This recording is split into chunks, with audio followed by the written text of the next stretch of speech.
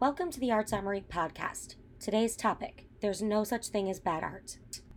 If art history has taught us anything, it's that art is all around us and it is ever changing. No two periods of art history that we study are completely alike, just as no two periods of human history that we study are alike. As humans and our technologies have progressed, so have the ways in which we as humans express ourselves. Our art has evolved with us. It's evolved with our interests, with our likes, our dislikes, our societal changes, and our technological advances.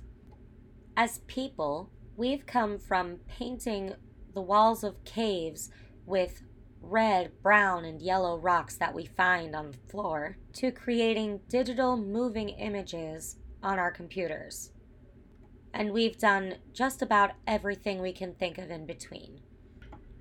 And as a testament to all that, we can just go to our local museum and see a collection of everything, from those early cave paintings all the way to those digital creations. And we can see clearly across the timeline of art how one movement inspired and led into the next, and the next, and the next, and brought us all the way to today. But for every artist that lands in one of those museums, there are probably hundreds of artists that never see the light of day. Thankfully for us in today's society, with the advent of internet apps such as Instagram, Facebook, Pinterest, Twitter, and the like, we can be more connected to artists that aren't necessarily presented in museums and aren't famous for the work they do.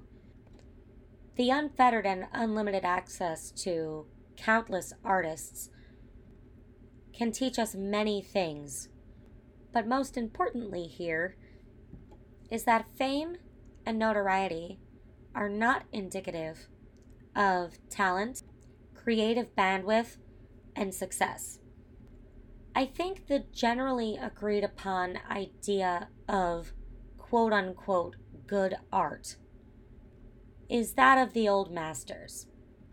Artists like Michelangelo and Titian and Caravaggio. These are classical and Renaissance painters whose work often is lauded for their anatomical accuracy and their attention to detail.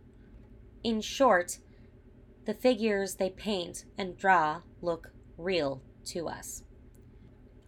But as you see throughout art history and the periods of art that follow, while many of the classical principles that they introduced to the art world have become gold standards, and while of course it's still very important to study their work, many of the artists that followed in their wake sort of rebelled against their crusade towards realism and accuracy in favor of more abstract and expressive means of making art. So does that make one or the other necessarily good and therefore the other bad? No, of course not. Their work, both Caravaggio's and, say, Van Gogh's, is a product of their time and mostly of their patrons' tastes. We still put a high premium and high value on realism. When we see someone drawing something that looks real, our first thought tends to be, wow, they're a really good artist.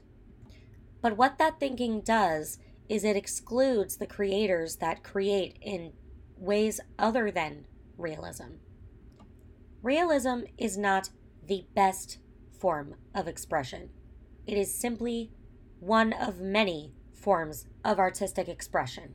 If you happen to take a trip to the Metropolitan Museum of Art, you will find work that aspires to realism, such as the work of Titian or Peter Paul Rubens. But you'll also find work by artists such as Jackson Pollock and Mark Rothko, who couldn't be farther from realism. As a creator, you may subscribe to one way or the other, or, much like Van Gogh, you could fall somewhere in between. Whichever way you decide to go as a creator doesn't make you either a good or a bad artist. Simply put, there is no such thing as bad art. There is just art that you don't like. Do not, as a creator, let yourself get bogged down in pursuit of realism. You do not have to. Realism is not for everybody. And if somebody else doesn't like what you're making, it applies to them too. There is no such thing as bad art. There's just art that they don't like. And to be perfectly candid, if everyone just went for realism, it would get really boring really quickly. So make what you want to make and never stop making. That's the most important part. Thank you so much for joining. Be sure to like this and hit the subscribe button so you never miss a new episode. Check out the links below for more information and content. And join us again next time.